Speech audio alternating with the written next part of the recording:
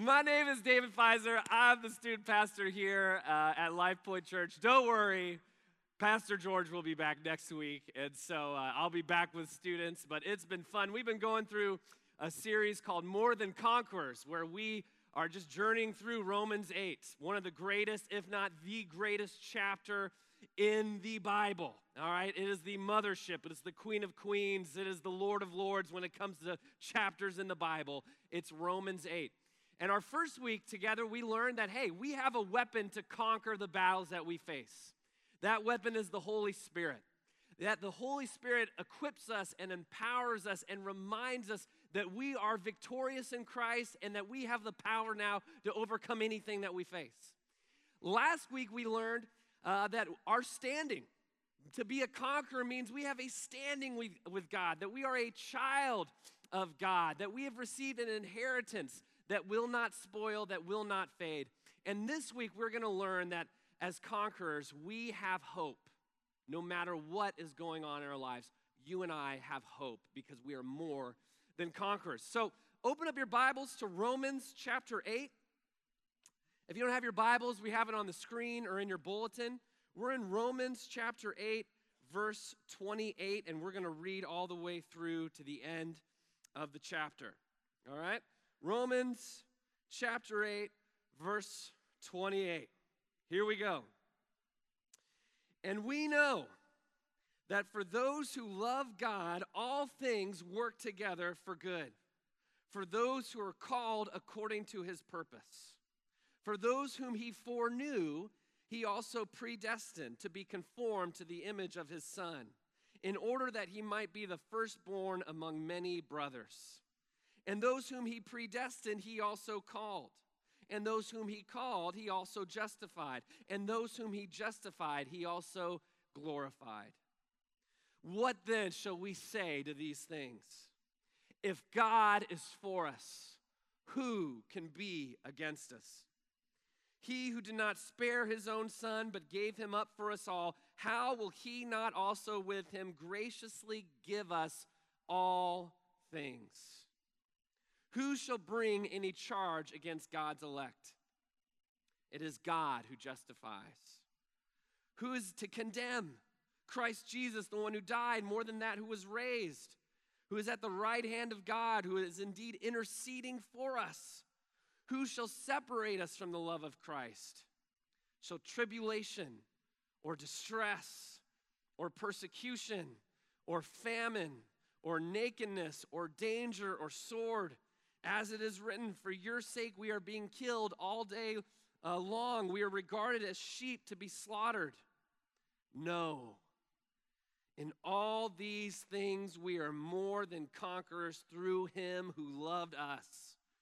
For I am sure that neither death nor life, nor angels, nor rulers, nor things present, nor things to come, nor powers, nor height, nor depth, nor anything else in all of creation will be able to separate us from the love of God in Christ Jesus our Lord. This is good stuff right here. Amen, huh? Amen. Let's pray. Heavenly Father, Lord, we come before you, God, and your word says that your mercies, Lord, are new every morning. And God, we thank you for that.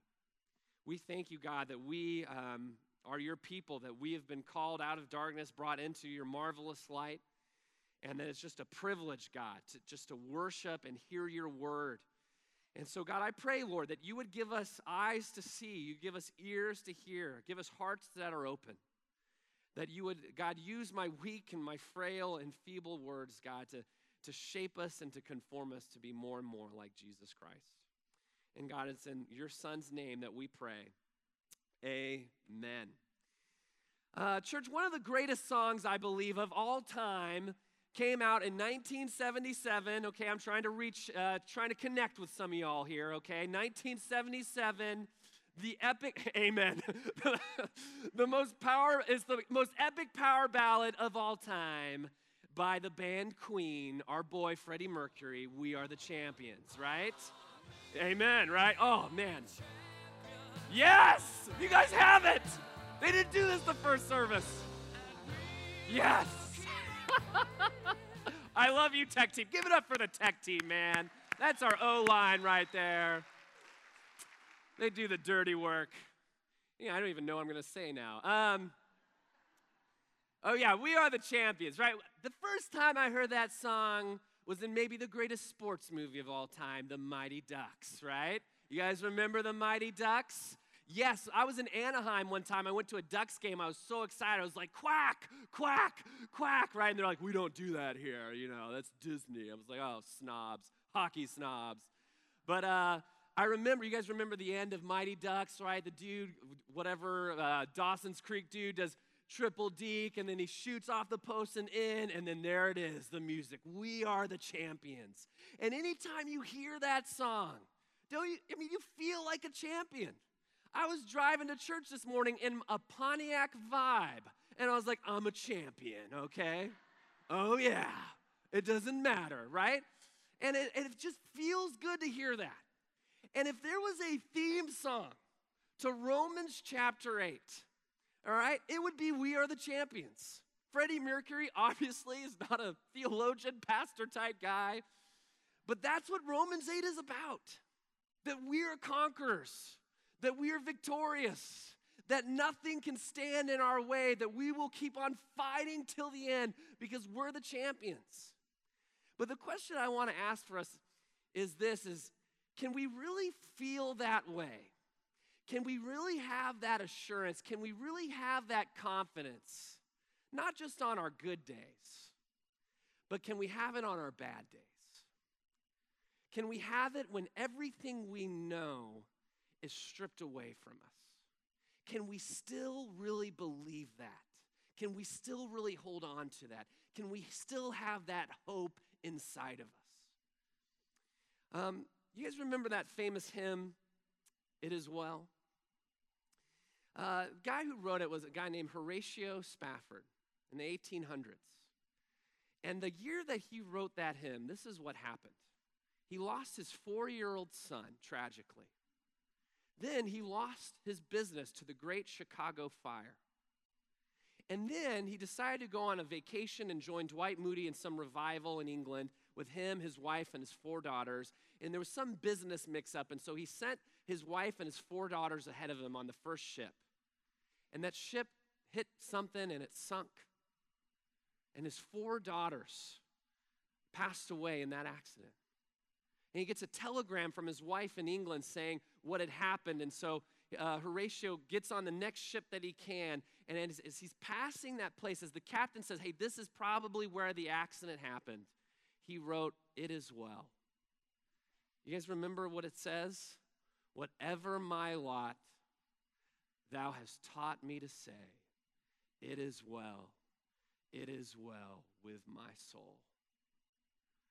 You see, Horatio had that hope. Even in the midst of chaos, in the midst of suffering, in the midst of loss, on his worst day, he held on to the hope that he is victorious in Christ.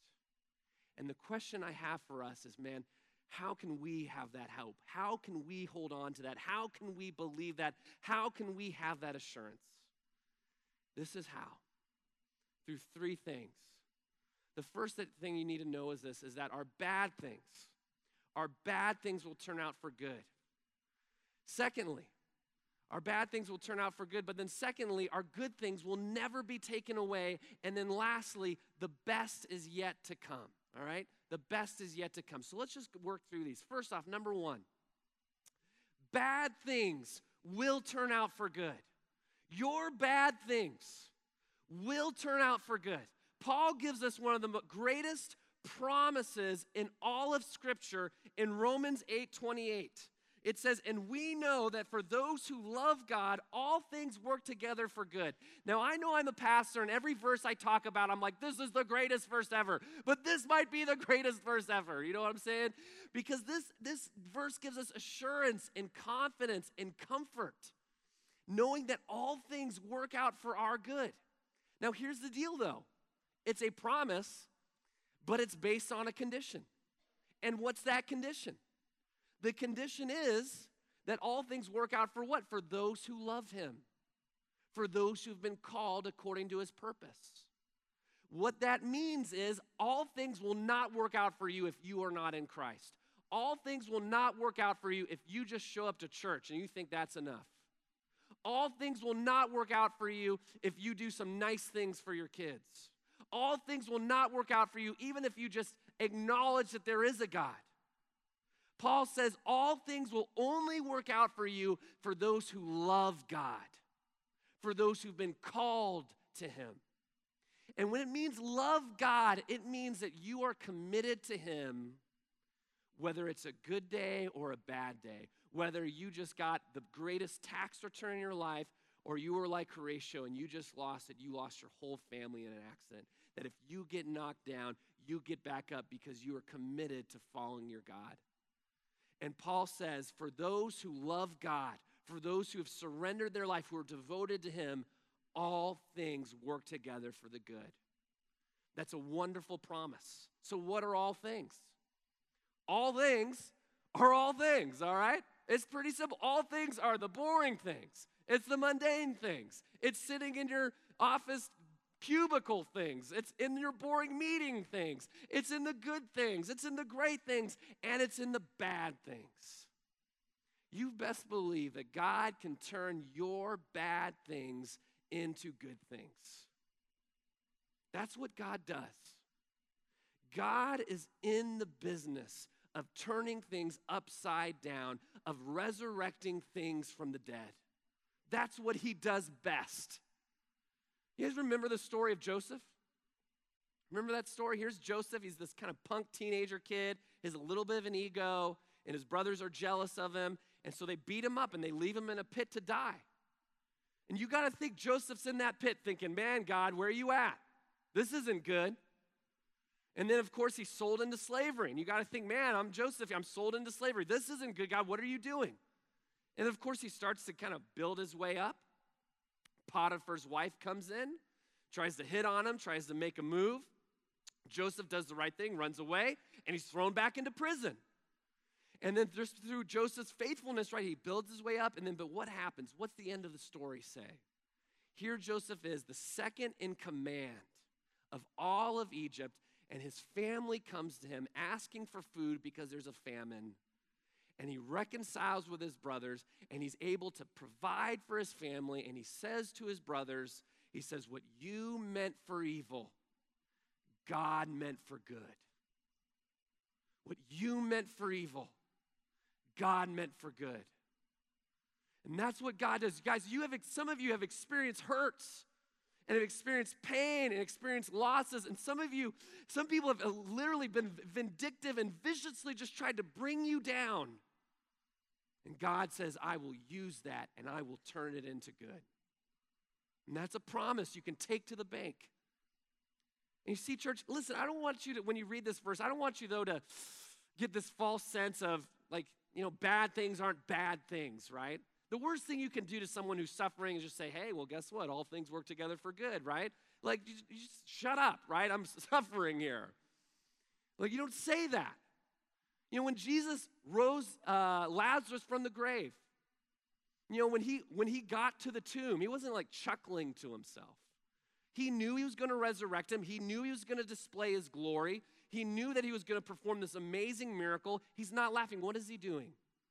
Jesus weeps because he sees the loss and he sees the devastation and he sees the horrors of death itself. And he weeps. And what did God do in that situation? What did Jesus do? He resurrected Lazarus from the grave. Church, don't you see? God can take your worst things in your life and resurrect them into good. And if you believe this promise, if you take this to the bank, if you hold on to this, guess what this should do? It should free you from all anxiety. It should absolutely free you from all anxiety. Martin Lloyd-Jones says this, is that the Christian should not be depressed because of this verse, right? Because we know that all things work together for the good, and so I know that, guess what? God's in charge, I'm not, it's going to work out, and I can just rest and have peace in that.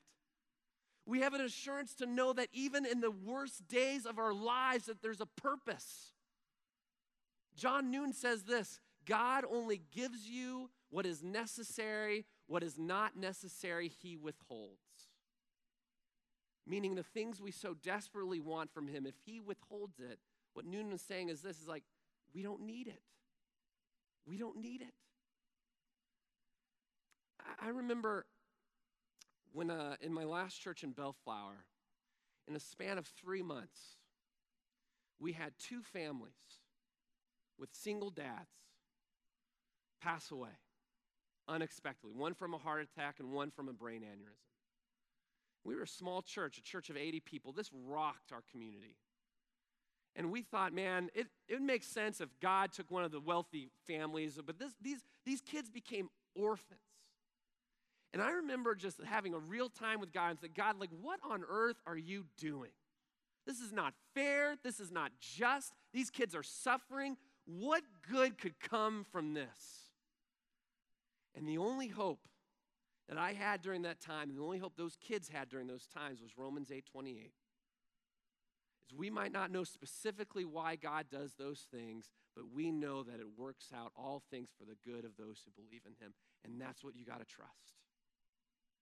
And you see the purpose. What's the purpose of that? You know, when God says, I work out all things for what? For the good. What does it mean for to be good, right? What does it mean for our good? Church, what it means for our good is this in verse 29. See, all the things that we have, the good, the bad, and the ugly, the purpose is this. For those whom he foreknew, he also predestined to be conformed to the image of his Son. Underline that phrase, conform to the image of his Son. The purpose of our trials, the purpose of our hardships, the purpose of our failures and our setbacks is to conform us into the image of Jesus Christ. And church, you and I might think that the worst things in our lives are our circumstances. And we pray and we say, God, take away my wife, right? Take away my kids. Fix this, fix that. Give me a new job. Get me out of Plano. Fix my circumstances. But God knows better. Listen, circumstances, generally speaking, will not ruin your life, but your character absolutely will. And your pride, and your selfishness, and your ego, and your desire to live life as God and to push God out the window, that is what will kill you. And God says, I will use all things in order to conform you, in order to sculpt you, in order to shape you, to mold you into who I want you to be. When we went to New Orleans, one of our projects was to work on a house that hadn't been lived in since Katrina, since 2005. And so we see this house, and there's holes in the roof. It looks like it's about to fall apart. It's all boarded up, and there's graffiti on it, and our kids thought there might even be dead people inside. And I was like, oh, we'll be fine, right? And so we get into this house, and our job was literally to start gutting this thing. And so we just start gutting it and tearing down things, and one of our students, as we're like tearing down stuff, literally a gun falls down to the ground, right? And a loaded gun, okay? Your kids are fun on mission trips, by the way. They'll be fine, okay? And we like freaked out. We're like, oh my gosh, there's a gun, right? And I felt so ashamed of myself. I'm like, I'm from Texas, and I don't know what to do right now, you know? I should just move back to California or something. But you know, we saw the gun, and we called the pastor, and we got rid of the gun. No shots were fired or anything, and that was like kind of our favorite memory from that experience. But as we reflected on that, we thought, you know, isn't that what God does with us? Aren't we that house? Aren't we that kind of shack, that kind of dump, so to speak? And we invite God in, and we kind of think, oh, God, I know I have a few problems, right? I know there's, you know, a few leaky faucets, a few light bulbs that need to be replaced. Maybe I need a new roof. But what God does is he comes into our house, and he comes in swinging. And he takes that sledgehammer, and he goes to town, and he starts knocking things down. And when you're in the middle of that, it can feel like the worst experience in your life. But what C.S. Lewis says is this. He says, you thought God came in to make you into a nice little cottage. But what he's doing is building a palace. And he's invited himself in to dwell there with you. God works out all things for the good of those who believe in him. God will take your bad things and turn them into good things. Secondly, what we see is this. Why we can have hope, why we can have assurance, is that our good things will never be taken away. Our good things will never be taken away. Never be lost. We can never lose them. It's sealed forever. All right? Paul gives us 5 things that have already happened. I would even call them good things. They are the greatest things that could ever happen. 5 of the greatest things that could ever happen can never be taken away. And it's in verse 29. Let's read this. For those he foreknew, he also predestined to be conformed to the image of his Son, in order that he might be the firstborn among many brothers. And those whom he predestined, he also called. And those whom he called, he also justified. And those whom he justified, he also glorified. You see those 5 things? The first thing that can never be taken away for you is this, is that you are foreknown, okay? Paul says he foreknew us. And to be foreknown does not mean that God, before the beginning of time, simply knew that you would be born and knew that you would choose him and knew that all would be well, that he would just kind of see it all play out like DVR. To be foreknown, that word known, it's intimate. It's not just I know of you, it's like I know you. When Adam and Eve come together in the Bible, when they come together, the Bible says they knew each other. Paul says in Ephesians, he says, I want you to know the love of Christ. How deep and how high and how wide, how low. You know, my dad sometimes comes to me with random things. I don't know why. And he's like, you know, David, I know your mom. It's like, what? Yeah, I know you know my mom. No, I know your mom. I know her highs and her lows. I know her strengths and her weaknesses. I know her with her clothes on, and I know her with her clothes. I was like, stop! I do not want to hear this. I might have just vomited just a little bit, you know, just, oh, Dad, come on, man. He's like, what? How do you think you got here, you know? But the deal, the deal is this, is, you know, when you're married, you know your spouse.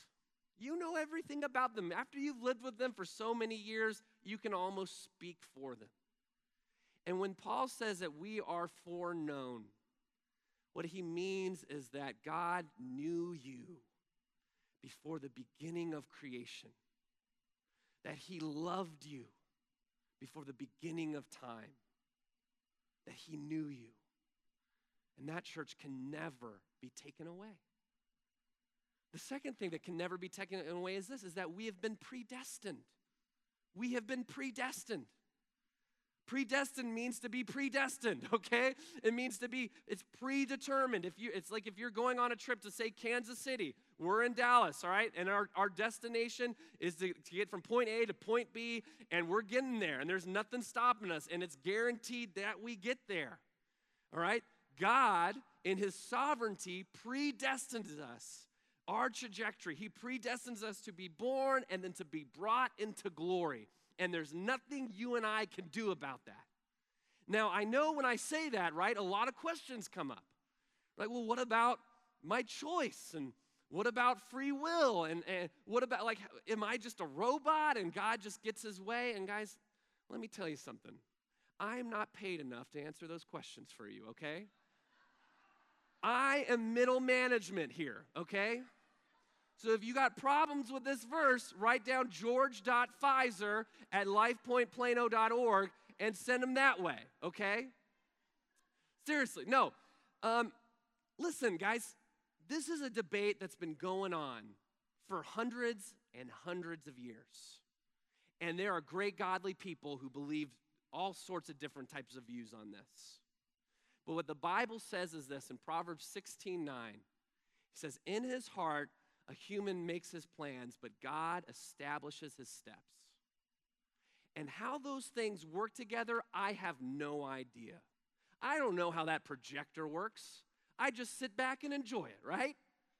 And what Paul's trying to say to us is he's not trying to get us into this philosophical conundrum. He's trying to give us an assurance and a security and a comfort knowing that there's nothing we can do to get outside the grip of God.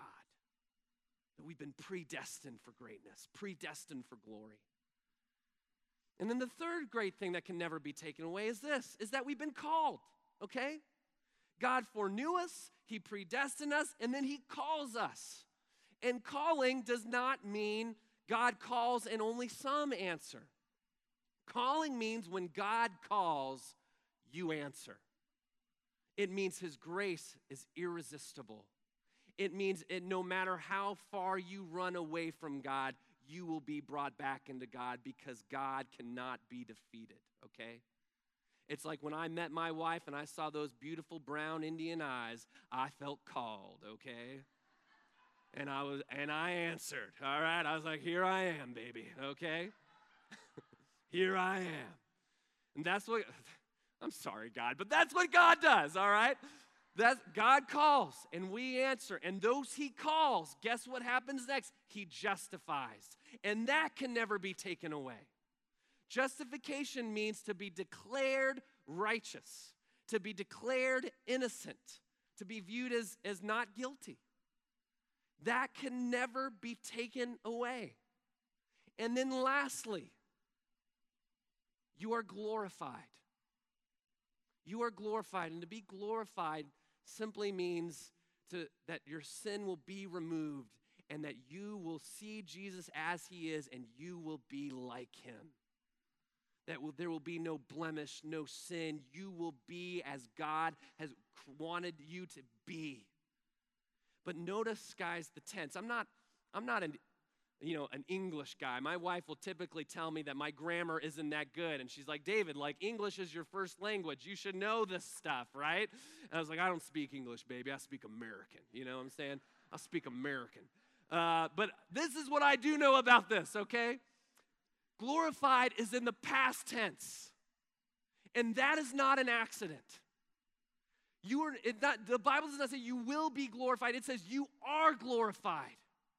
And Paul uses the past tense on purpose to show us that your future glory is already guaranteed. It is signed, sealed, and delivered. It is irrevocable, that there is nothing you can do to lose that. Do you see this great news? Paul gives us this amazing chain and these amazing links in this one chain. He says, you are foreknown, you are predestined, you are called, you are justified, and you are glorified. And that is a chain that can never be broken. Do you see the graciousness of our God? Guys, who does all these things? You and I cannot foreknow ourselves. You and I cannot predestine ourselves. You and I cannot call ourselves or justify ourselves or glorify ourselves. But God does. God is the one who does all these things. Do you guys see? We have such a beautiful, such a gracious God who God does not come to help those who can help themselves. God comes down to us who are in darkness, to us who are poor, to us who are weak, to us who are frail, and he says, I will carry you till the end. I think of in Lord of the Rings, at the kind of the epic finale, there's Frodo, and he falls down, and he can't take the ring to Mordor, right? He can't do it, but there's Samwise Gamgee. And he says, Frodo, I might not be able to carry the ring, but I can carry you.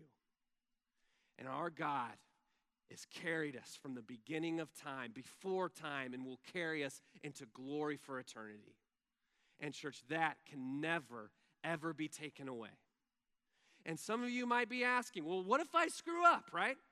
What if I say, God, I don't want this? What if I run away from him? What if I make these epic failures? What if my family falls apart? What if I mess up? What if I don't become this person that I want to be? And we get that fear, right? Well, this is the deal. We got to remember our standing. Our God is not a boss. A boss is patient with us only to a certain extent. But if eventually we're not performing, he kicks us out, right? But God is our Father. And anytime a child disobeys his parents, or anytime a child rebels and goes off, the love for that child and that parent only intensifies, doesn't it? When your child is suffering and hurting, the love inside of you for your kid only gets stronger. It doesn't get weaker.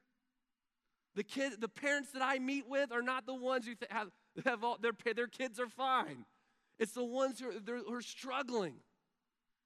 And there's no place, no matter how far off the deep end you go, God is there and he's chasing after you and he will bring you back into the fold. Your good things will never be taken away. And then lastly, the best, church, the best is yet to come. And it is raining like cats and dogs. You know, sometimes you got to acknowledge these things, you know. The best is yet to come, all right? Paul says it. He says in the last 8 verses, he's like, guys, the best is yet to come. Church, when we think about the future, we get worried. It is normal for us to get worried. I found myself preaching this stuff to you guys, and I've been worried myself this week. And it's like when you get something in the mail, right? Some unexpected bill, and you're just like, how on earth am I going to pay for this, right? But do you know worry, like the old English term for worry, kind of means to choke or to strangle? That's what worry does. It doesn't help your past. It doesn't help your future. It just ruins your present. And Paul says, Christians, you do not need to worry because the best is yet to come. And he gives us 5 questions. He gives us 5 questions about our future that really that we usually have, that we worry. Let me read this for you. It says, verse 31. This is the first question. If God is for us, who could be against us? Second question. He who did not spare his own son but gave it up for us all, how will he not also with him graciously give us all things? Will God provide for our needs? Third question. Who will bring any charge against God's elect? Will I ever be accused of anything? Fourth question, who is it to condemn? Will I ever be found guilty of anything? Fifth question, who shall separate us from the love of Christ? Will I ever lose my relationship with God? And what does Paul say? What's the answer? The answer is no. Paul says the answer to all these things are no. That nothing can separate you from the love of Christ, that no one can condemn you, that no one can judge you, that God will provide for all your needs. Why? Because God loves you. Because God loves you. Now, church, listen. We throw that term out around a lot, right? And sometimes it can be kind of trivial and lose its meaning. You know, but a pastor once said this, that simplicity before complexity doesn't really carry a lot of weight, but simplicity after complexity carries a whole lot of weight. And what I mean by that is this: if an 18-year-old got up here and declared to you that God is good, you'd be like, oh, that's cute, right? Oh, that's sweet.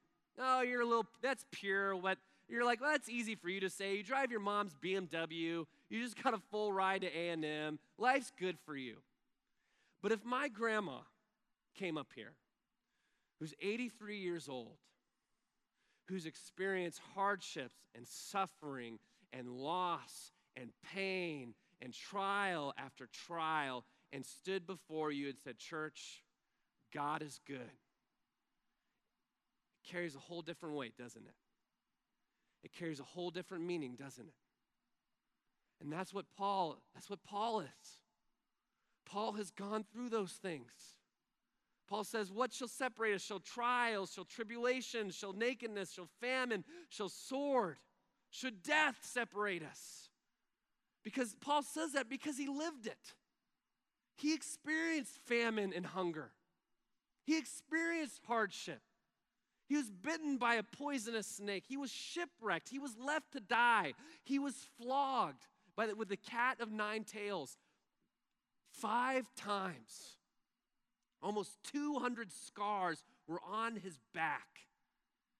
And Paul says, Christians, you do not need to worry about your future, because no matter through whatever trial you face, nothing can separate you from the love of Christ.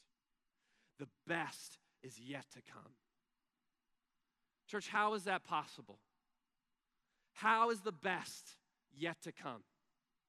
It's because what Paul says in Romans 8:37, and it's the theme of our 3 weeks together, he says, no, in all these things, we are more than conquerors through him who loved us. The reason we know the best is yet to come is because we have conquered, is because we are the champions, is because we are victorious. The Greek word for that, to more than conquerors, it means not just to conquer, it means to crush. It means to wipe out. It means to just step upon, to slaughter, to embarrass. I mean, this is the most convincing defeat ever, conquering ever. In college football history, the greatest victory in college football history was in the early 1900s by Georgia Tech against some random, Cumberland College. And you want to know what the score was? 220-0, all right? Cumberland College gained negative 28 yards, all right? That, church, is not just a victory. That is more than a victory. That is more than just conquering. That is crushing your opponent. That is crushing and winning. And Paul says the best is yet to come because we are more than conquerors. I came across a story about Romans chapter 8, about a guy named John Bruce. And John Bruce was a federal judge appointed by Ulysses S. Grant.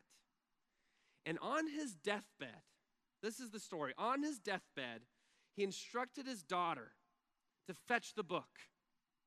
And he told her to turn to the 8th chapter of Romans. And he said, put my finger on these words. And quoted, I am persuaded that neither death nor life, nor angels, nor principalities, nor powers, nor things present, nor things to come, nor height, nor depth, nor any other creature shall be able to separate us from the love of God. And when his daughters found the words, John Bruce told her to hold his finger there, and he passed away with his finger on that promise. See, he knew. He knew that the best was yet to come. Even on his deathbed, he knew that he was more than a conqueror. And church, how is that possible? How is it possible that we can win the battles here on earth and we can win the ultimate battle for the eternity? How is that possible? It's possible, church, because the battle was never ours to begin with. It was never ours to begin with. I think of the story of David and Goliath. And here's Goliath with a sword, with a spear, with his javelin, and with the armies behind him, 10 feet tall. And David comes to him with bold courage, and he looks him in the eye and he says, I did not come with a sword or a spear or a javelin, but I came in the name of the Lord of hosts, the God of the armies of Israel. And everyone will see this day that you will be defeated, that you will be handed over to Israel because the battle belongs to the Lord. Hundreds of years later, there was a truer David, a son of David. And he faced the ultimate giant, sin and death. And he stormed the gates of hell for a heavenly cause.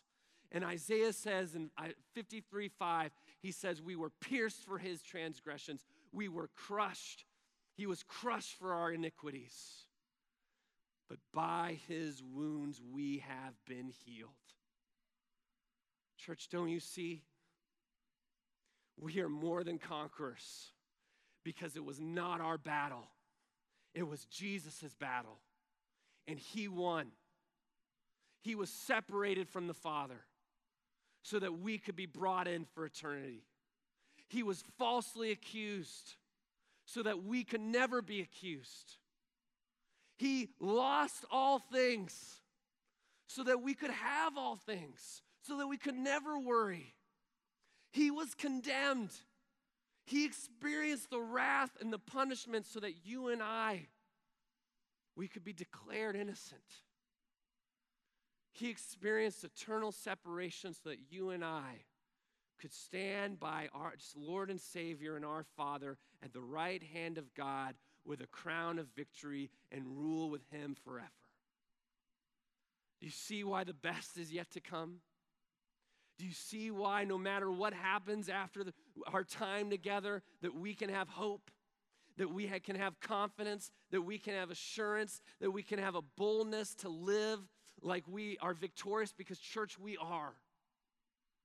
And I want to challenge you. Do not be held back by fear. Do not be held back by worry, but the purposes and the dreams and the passions that God has put in your heart. Romans 12:1 says, in light of the mercy of God, lay your body down.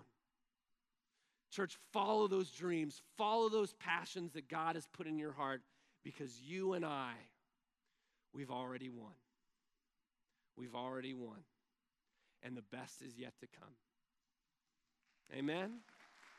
Amen.